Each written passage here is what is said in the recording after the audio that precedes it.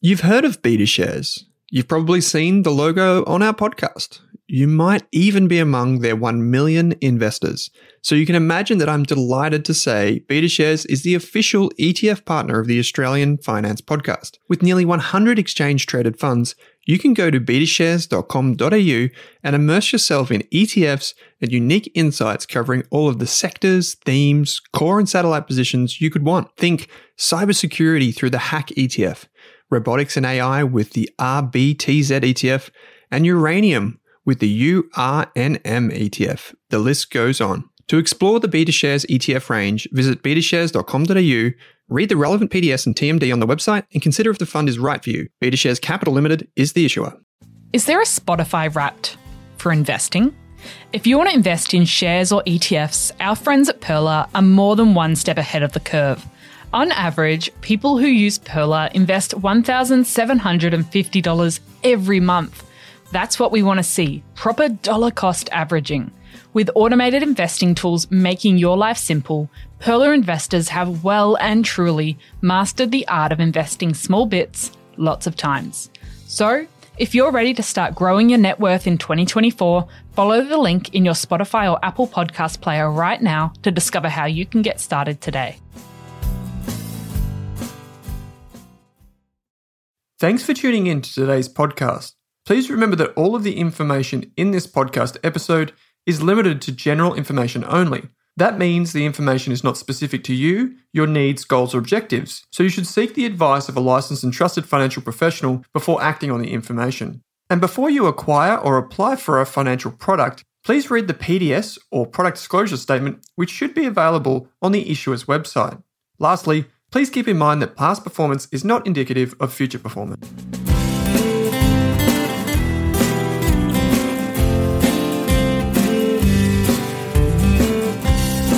Kate, welcome to this episode of the Australian Finance Podcast. Good to be back, Owen. We have a very special guest with us today, Pat Wright from the ABC. Pat, how you doing? Really good. How are you guys going?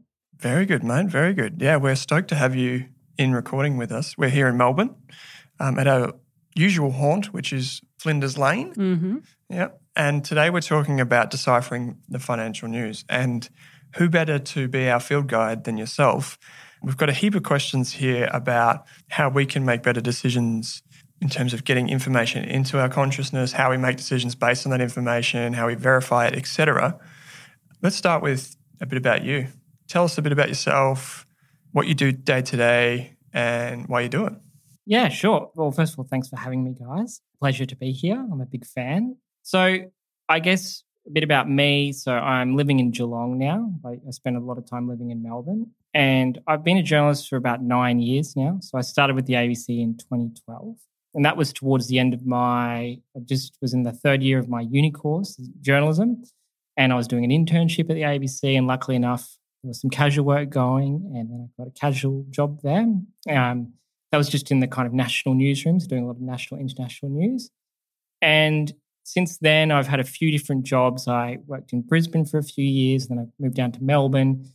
I was working in international news for a little bit, and I was doing some kind of state-based reporting and producing for online news at the ABC. And most recently, I've been working at ABC Every Day.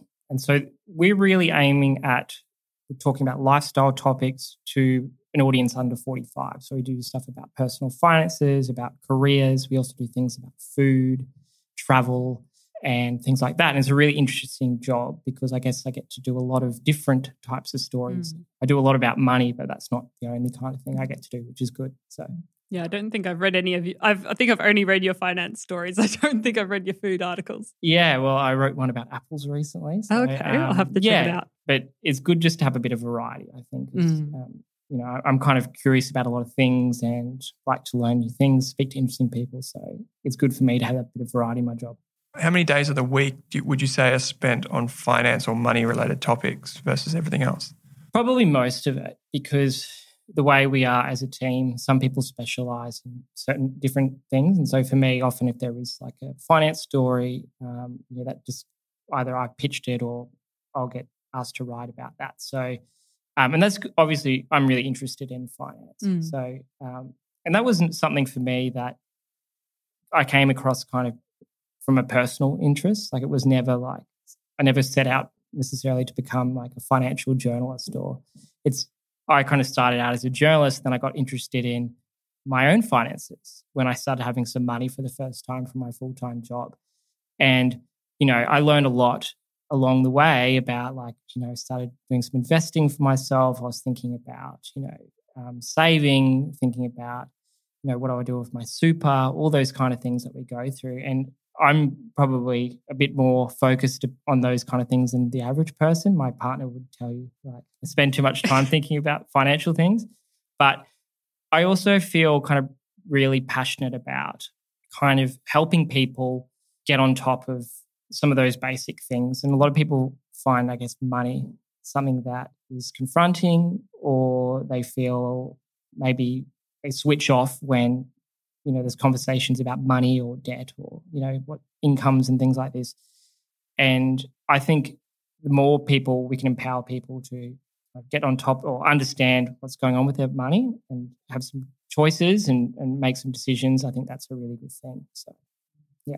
Yeah, I think it's good to know that our finance journalists at the ABC have that approach and are really caring about consumers and their relationship with money. And I know you said you're usually on the other side of the microphone asking the questions, not answering them. So hopefully we don't ask you anything too hard today. So I think I wanted to start with, when you're researching and writing a financial news story or something, maybe explaining people about credit card debt or things, how do you remain impartial and really get to the crux of each side of the story, because there's so many competing views in the finance industry, and really sort of cut to the core of the matter and provide people with the best information?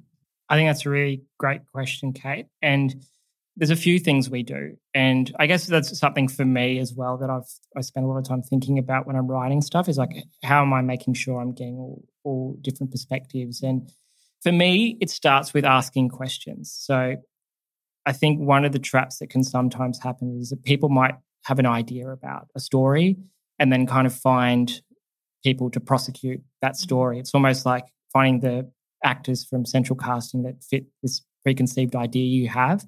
But for me, I think it's really, one of the things I really do is I start with questions. And so if we're thinking about credit card debt, it might be like, what does credit card debt look like? Who are the people this is affecting? What are some different circumstances?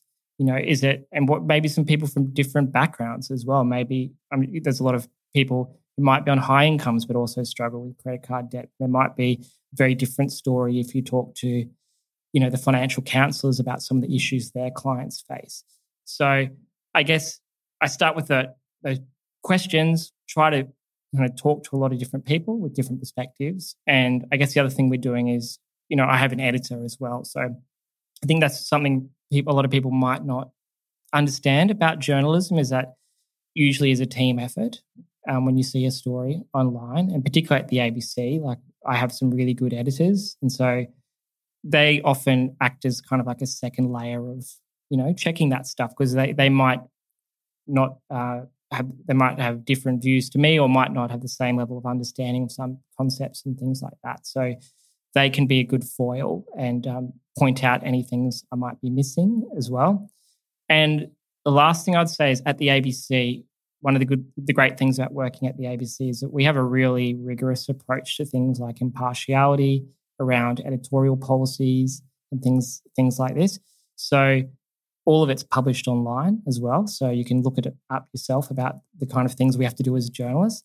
But that's also like a really, for us at the ABC, it's really clear about what we need to do and what the expectations are around that stuff, and also is really rigorous. And I think that's why, if you look at the kind of trust surveys, like the ABC is like the most trusted news service in Australia. And that's because I think people really do kind of see that kind of level of attention to detail and that kind of work that we do. I think when it comes to important things like national security, even, like health and well-being, which obviously you do a lot of, and then things like political news, I just almost always default to ABC over any other outlet. I've got to be honest. I'm not just talking your book here.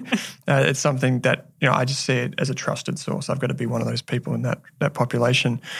So we've got some questions here around, in particular, how do you kind of go about your day deciphering the news?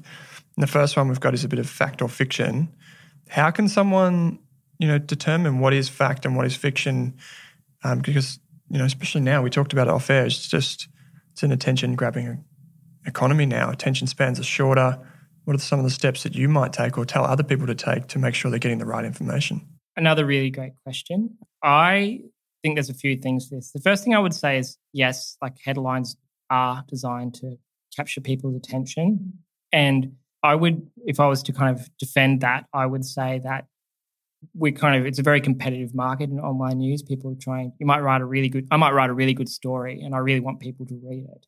And for me, I don't want a headline that's misleading or that's kind of clickbaity or it's, doesn't deliver on what it promises. But I'm really thinking really hard about like what's the best way to get people to read the story, because I've spent a lot of time working on it. So yeah, I think that's one thing to know. And so I guess something to think about there is read the articles as well. Oftentimes, journalists, we get a lot of criticism. People don't read the stories.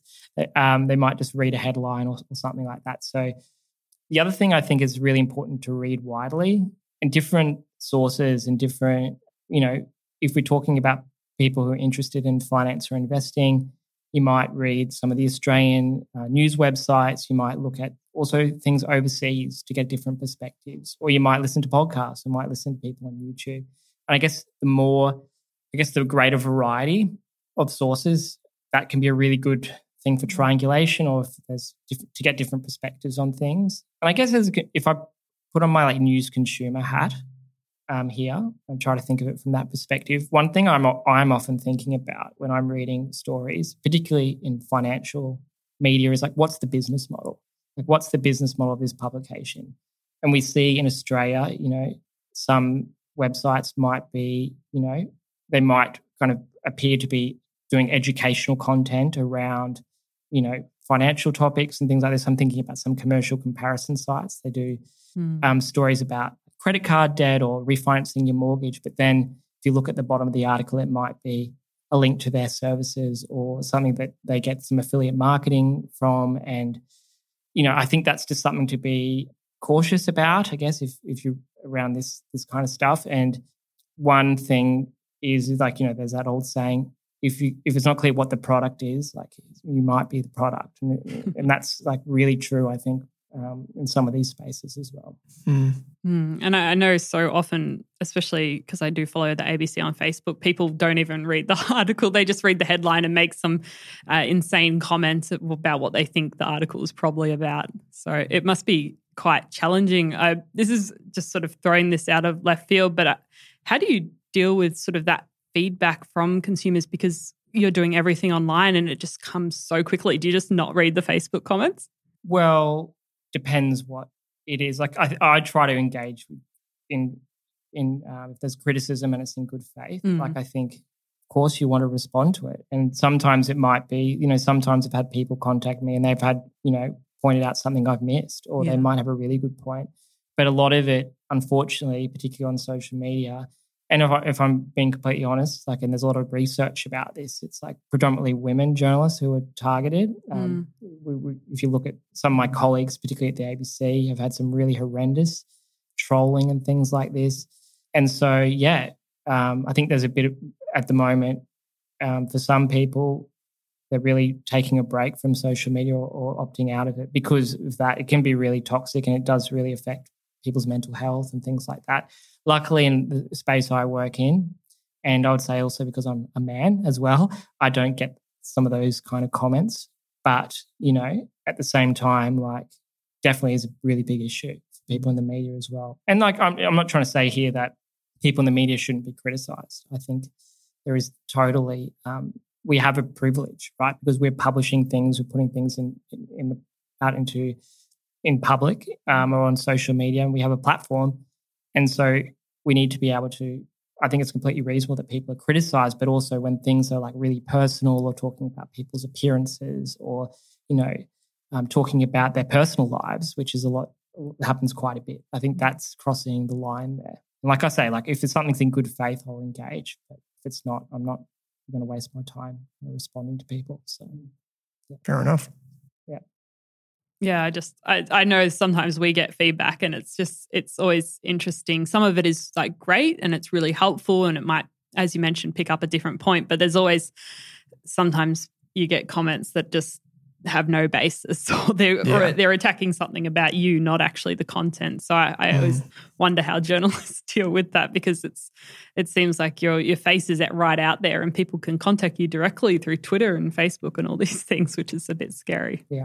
And one of the things, I know you mentioned it before, but when we're reading financial content online and we're maybe assuming that most content, everybody has some sort of bias, or maybe they prefer property over shares, or they work for a different company. How can we read this information but still sort of work out if they do have a bias or a bent to a particular area of finance, or work out what their incentives are? That's a really good question. I think if we go back to kind of what I was saying before, often I'll think about, the business model of the publication when I'm reading something. I'm thinking like, how do they make money, and how does this influence what they might commission or who they might feature on their platform? But also, like personally as a journalist, I'm often thinking when I kind of the people I interview, I'm like, what are they like? What perspectives are they going to bring? And it's not like you can kind of remove all bias from stories, because like if you're talking about the example you used about some people might prefer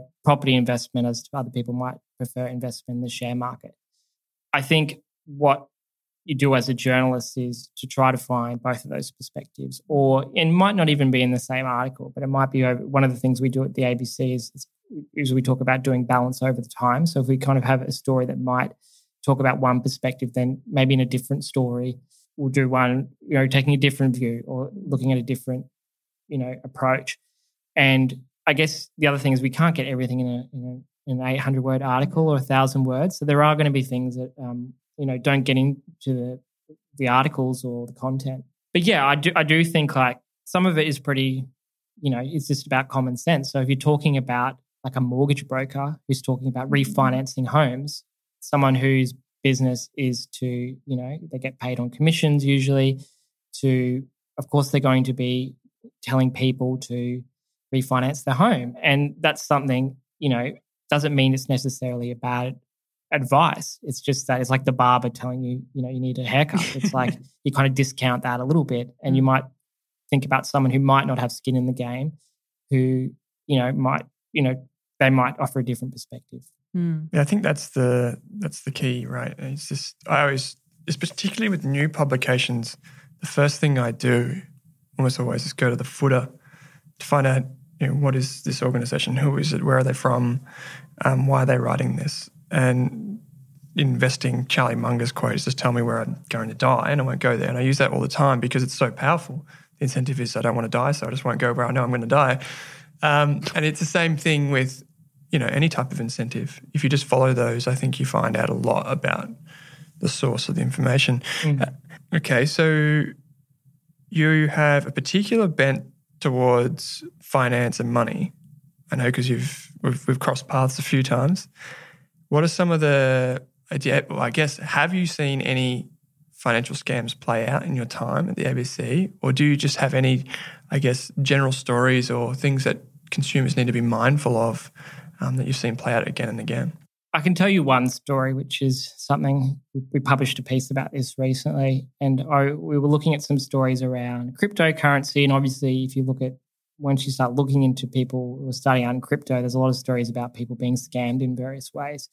And I don't think it's like the scams aren't even really about crypto. They're not about it's not like about Bitcoin being a scam. It's about, they're used as kind of medium for like old-fashioned scams. So yeah. And in a way, the same scams that have been around for hundreds of years are still happening. They've just got a different, slightly different modification for like modern times. So yeah, the story I did recently was about a guy who found someone on Instagram. Basically, it was an account that was posting all these, posts about these crazy gains they were making from a Bitcoin mining operation, and they were promising returns of 50% a month. Oh, right? Wow. Yeah. And, the guy probably didn't have that much financial literacy. I guess, as you guys probably know, that's kind of mathematically impossible to return 50% a month. You'd quickly become the richest person in the world. But at the same time, like he, thought it was a really good thing. And when he tried it with small amounts of money. So I think he started off with like $100 or something. Then he got back $150. Then he was like, this works. Put some more money into it. And what I guess the really sad part of this story is he basically ignored the red flags, and he recruited his friends and family into this scheme as well. He thought it was like a sure thing. And basically it got to the point where this person on Instagram who he'd never met before had about $20,000. Like they sent $20,000 worth of Bitcoins to them. That's one of his friends actually. The guy I spoke to, one of his friends had sold his car for $10,000 and then put that $10,000 into this scheme. And then when there was $20,000 there, they just disappeared. This account was deleted. It's all done in Bitcoin. There's no like chargeback you can get for credit cards and stuff. They went to the police. There's nothing they can really do. And that's gone. And for that guy, I guess what's most upsetting for him is the money, I guess, it can be recovered, but he's lost friends and some people just don't talk to him again. And his family, he's had family members who've lost a lot of money, and he's just lost all trust from those people. And I felt really, it's really sad for him. But at the same time, it's like, I guess there's a thing there which is around if something does seem a bit too good to be true, you need to be particularly cautious. And it's not just like Instagram, it's not just crypto. There's a lot of variations on that kind of theme where someone promises you huge returns. I ask you to hand over money and then suddenly they disappear, or it becomes like a Ponzi type scheme, which is in this case basically what it was. So. I think that's a good general rule. Just avoid anyone who guarantees anything. Yeah. But again, especially in finance. Yeah. And I guess that's something I would say to your listeners as well is like, think about that kind of compound interest as well. Like, I guess if you think about that situation through, this person's promising 50% returns a month, sorry. I don't even know what that is annualized, but it's something crazy. And why would someone who is making that much money and has an investment scheme that's valuable, why would they be just letting people kind of jump in on that as well? So, but I think people are always going to fall for those. And some people are very convincing. This person obviously was as well. So, yeah, and I know the government's always posting on Scam Watch about the number of people and the sheer range of different ways that people in Australia get scammed. And you always think, oh, that would never happen to me. But I've known friends and family that I think would be very smart people, objectively, falling for various scams of different things. Even one was a Netflix scam. They didn't even have a Netflix subscription, but it said like you've got to re-put in your credit card details. They got an email and for some reason they did it.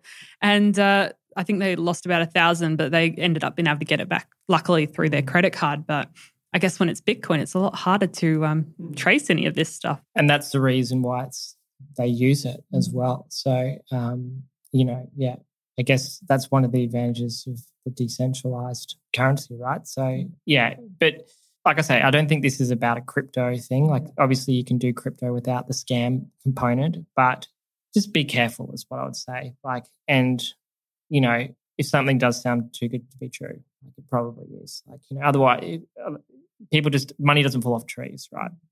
Yeah, I often recommend actually just if you want to common sense these things, actually going and looking, what did the stock market do over the last 100 years? At any point, did it keep going up at 50% per month? Is that realistic? Yeah. And so you can kind of look at historical returns to maybe even fact check or common sense. Is this in the realm of possibility? Hey, maybe it's not. Because these scams often will promise something way beyond 20% per annum, like 50% per month. Quite insane, but sometimes it's more like 20 or 30% per annum. I see a lot of those property scams where they have property seminars and things. This is not specific to crypto. It happens in property. It happens north or south of the Queensland border. It involves shares. It can involve anything. So it's just I think financial literacy plays a huge part. And I would like to think that most people or everyone listening to this podcast can tell the difference. And we've been over a lot in the last 3 years to try and warn people off them. Yeah. And so looking back a bit over your journey, writing a lot of financial and money stories, how have you seen the investing journey for new investors change over the last few years? Because there was a huge influx of new investors in Australia last year. And are there some more things that new investors you wish they knew before starting? I think that's another really, really good question. So I was just talking to you guys before we went on air about my own journey with investing, and I can kind of talk about that. So when I started, it's probably about 25, and when I first started having some money from a full-time job, that was when I was like, okay, well, what do I do with my money? And so it's interesting just how much when I started out, there was not a lot of podcasts around, like a lot of the financial kind of media was very kind of aimed at older people who had huge amounts of money. I didn't really feel like it related to me or my circumstances. And it didn't really answer the kind of questions I had as well, which was like about, for instance, like when I was starting like a stock brokerage account, I was like, is there any risk here? Like hey, if it goes broke, or like all those questions that people might have when they're starting out. So what I think has happened since then is that there's a lot more, there's a lot of great podcasts like your own. There's a lot of people kind of, writing that or talking about some of those issues from that perspective of beginners or people who are starting out investing. I think that's a really good thing from a kind of financial literacy point of view. I think if people can be informed and feel empowered to make choices, that's really good. I guess the other part of it is, and like you mentioned, there's been a huge influx of people into the share market in the last year or so. We've had like a lot of, the stock market has been doing really well for a really long time. And I hope that a lot of people who are getting started in stocks kind of have that perspective that it's a long-term investment. It's not something that's, you do over, it's not a get-rich-quick scheme, right? It's not offering 50% returns a month, unfortunately. But there's inevitably going to be drawdowns, and there's going to be times where people, the market falls. And we had a bit of that last March. So, but that's the reality of kind of investing as well. And so I guess if you're starting out, and like one thing that took me a while to kind of get my head around was having that kind of emotional ability to kind of deal with some of those things and having that long-term kind of approach. And that's something that, for me, that's something I've learned personally. But again, I think there is a lot more information out there for young people, but the articles and podcasts and videos can't kind of tell you how it will feel when you're looking at red numbers on a brokerage account, right? You have to kind of do it yourself as well. So that's the thing I would say as well, is that you have to at some point do it yourself to really learn. It's great to read about it and things like that. But if you want to start investing, I think the best thing to do is to try to start small as well. Like that's a really good way to develop some of that emotional part. I understand those emotional swings is you can do that with a smaller portfolio and never invest really more than you feel that's going to make you feel, I guess, uncomfortable if there's going to be a loss there. Because that's like, I think there's a good chance it'll happen at some stage. I think that emotional angle is not just necessarily specific to investing either, right? Like we were talking before about it's not just investors and people getting started investing. It actually goes further back. I guess in terms of complexity, it's right back to getting out of debt, paying off a credit card. Those types of things are really emotional, but they're also really popular things. From your time kind of being at the coalface and writing about these things, do you find that those stories that you write are also very popular? Not just like the investing, things gone wrong, but also just like here's strategies to get out of debt or, consumer products and whatever. Yeah, and that's certainly something we've found. Like, I guess we're trying to reach a broad audience, people in all different types of situations, and we're not really looking at just people who are, investing or well off or things like that. So I guess we have noticed that a lot of people really relate to those stories around debt and particularly around consumer debts, credit cards, things like that. We did a story about Natasha Torza. I don't know if you guys know her. She's on Instagram. It's Tasha Gets Frugal. I'll give one plug on the podcast. I really think Tasha's got a really great story. So she's actually a single mum now. So she's got a young boy, but she was 20 grand in credit card debt and, had that, basically realized at some point that she's going to have to figure out what to do with it. And she managed to pay it off. So a lot of really hard work and sacrifices. And also she had a bit of luck along the way. It's like, that's the other part of that story as well. So, and we had a lot of people, read that story and kind of really related to it. And yeah, I think a lot of people aren't even at that stage where necessarily they're thinking about what do I do for the future. They're thinking about what does security look like for me? How do I pay my bills and how do I pay the rent? What do I do about, all the fees and things I have to pay? Like some of the stories we do is we've talked to financial counselors. I know you guys have had them on the show as well. And they basically deal with people who are in financial distress, people who can't pay, have more money kind of going out than coming in. And they tell stories about people who, it's a really common thing where people basically just get the bills in the mail and don't open them. So they just pile up. They don't want to think about it. And I can really understand, that if you've got a lot of stress going on in your life and, I can see those stories are really kind of heartbreaking to me as well. But I guess one of the great things I get to do as a reporter is talk to some people who have kind of been in those moments, like Tasha, who've had those low moments, and also the people and how they got out of it, right? So, and if you talk to the financial counselors as well, you can hear some really inspiring stories as well. So, and I guess, one thing I would say too is that there is help available. And people like the financial counselors, that's a free service, and they do some really good work with people who, are struggling and dealing with some of those issues around debts and things like that. And I think sharing those stories is so important because we might love to talk about how much money we made on a stock on our Facebook account, or we might like to talk about cryptocurrency on Twitter, but most people don't share their stories of either being in debt or getting out of debt. So you can feel really alone in those scenarios. And I think it's really good that you're able to talk to those people and share those stories, because if someone's never spoken about the debt they're in before, that might be the only time they actually feel like they're not alone with it. Yeah. That's, for me, they're some of the most enjoyable stories I write. Like I get the most out of that. And, I think they're probably the people that need that, financial education the most, or some of those tips and things that we try to do. And, and sometimes it's more than just like budgeting as well. And there's a lot of other things going on in people's lives. And so, it's more than, there's not just a quick fix sometimes as well. Yeah. Just telling someone not to buy their morning coffee is not going to solve the world's problems. Exactly. Yeah. Well, I've got one more question, but I might leave that one for the end. Yeah. So, and I also, because we've spoken in the past, I know you're a big fan of personal finance and investing yourself personally. I wanted to know if you had any of your favorite personal finance books or investing resources that you wanted to share with our audience. Sure. Well, in terms of resources, I guess one thing that I found I really enjoy is like Mr. Money Mustache. You guys probably know. Yep. Pete in the US.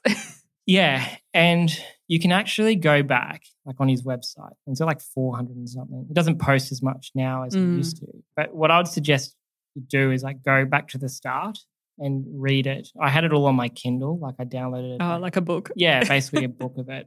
And there's so much good advice in there for people.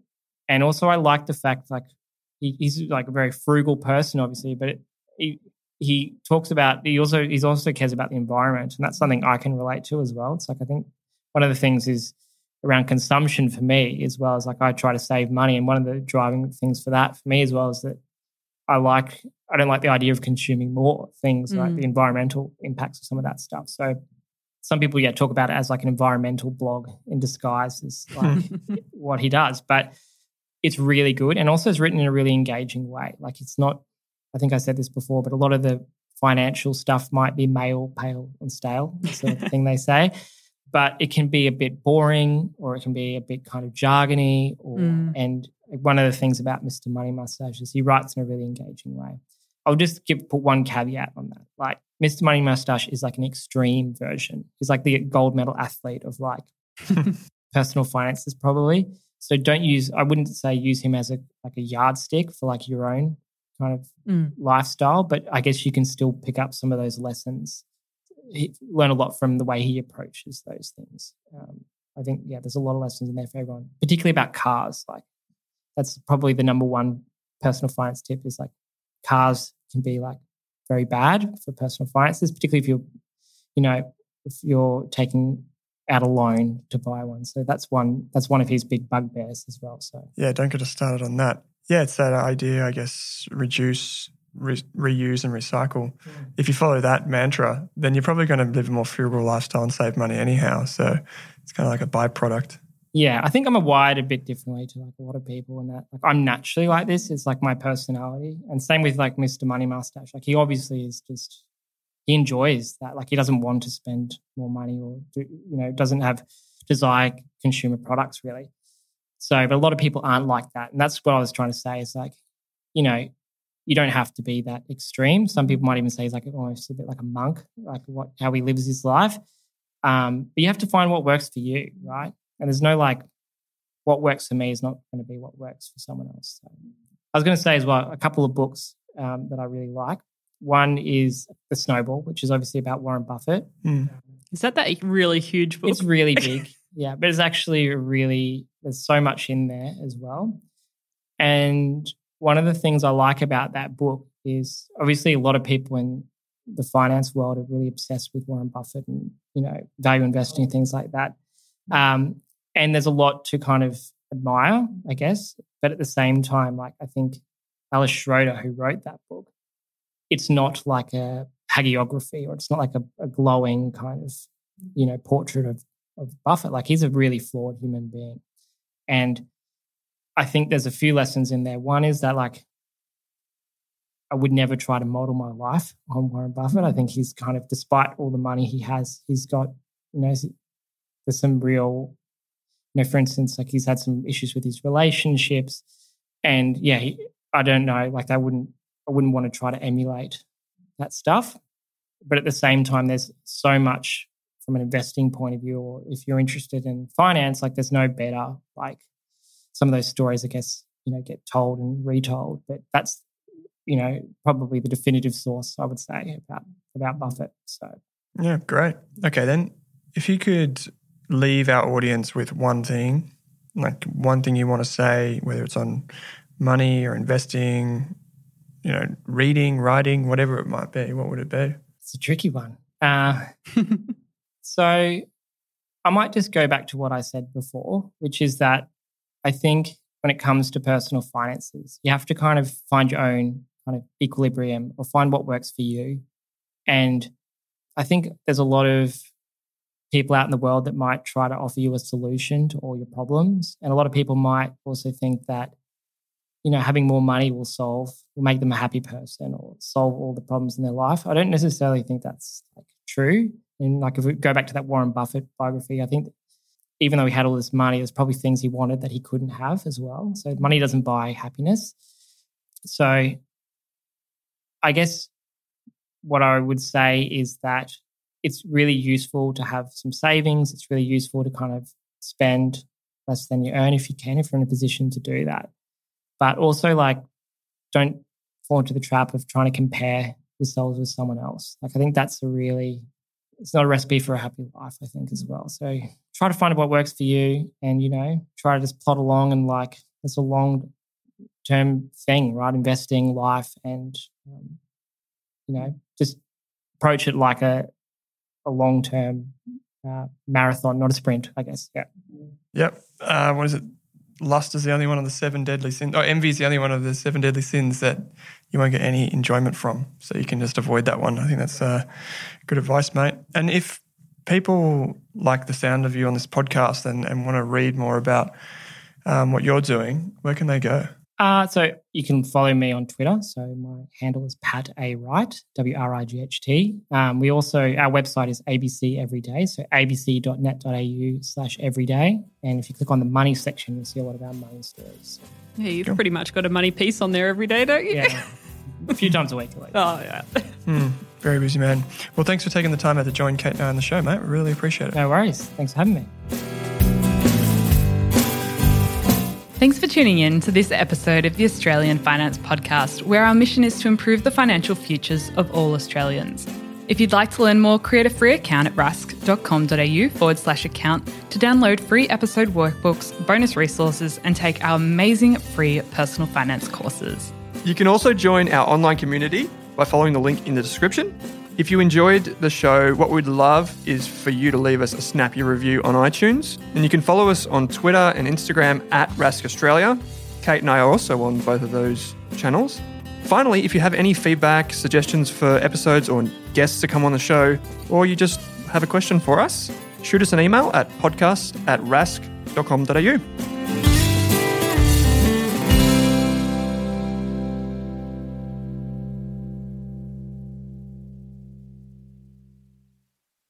Are you thinking about starting your wealth creating journey, but not sure where to put your hard-earned dollars? InvestSmart can help. InvestSmart offers a free quiz that makes it easy to find the right InvestSmart ETF portfolio to help you reach your goals. Just visit investsmart.com.au and hit Get Started. Answer a few simple questions about your goals and how much you want to invest, and you'll get a tailored statement of advice with a portfolio recommendation. You can visit investsmart.com.au for a no obligations free statement of advice. This ad is brought to you by InvestSmart Advice, AFSL 334107. For more than a decade, I've been hunting for the best investors and their methods, strategies, and tools for investing.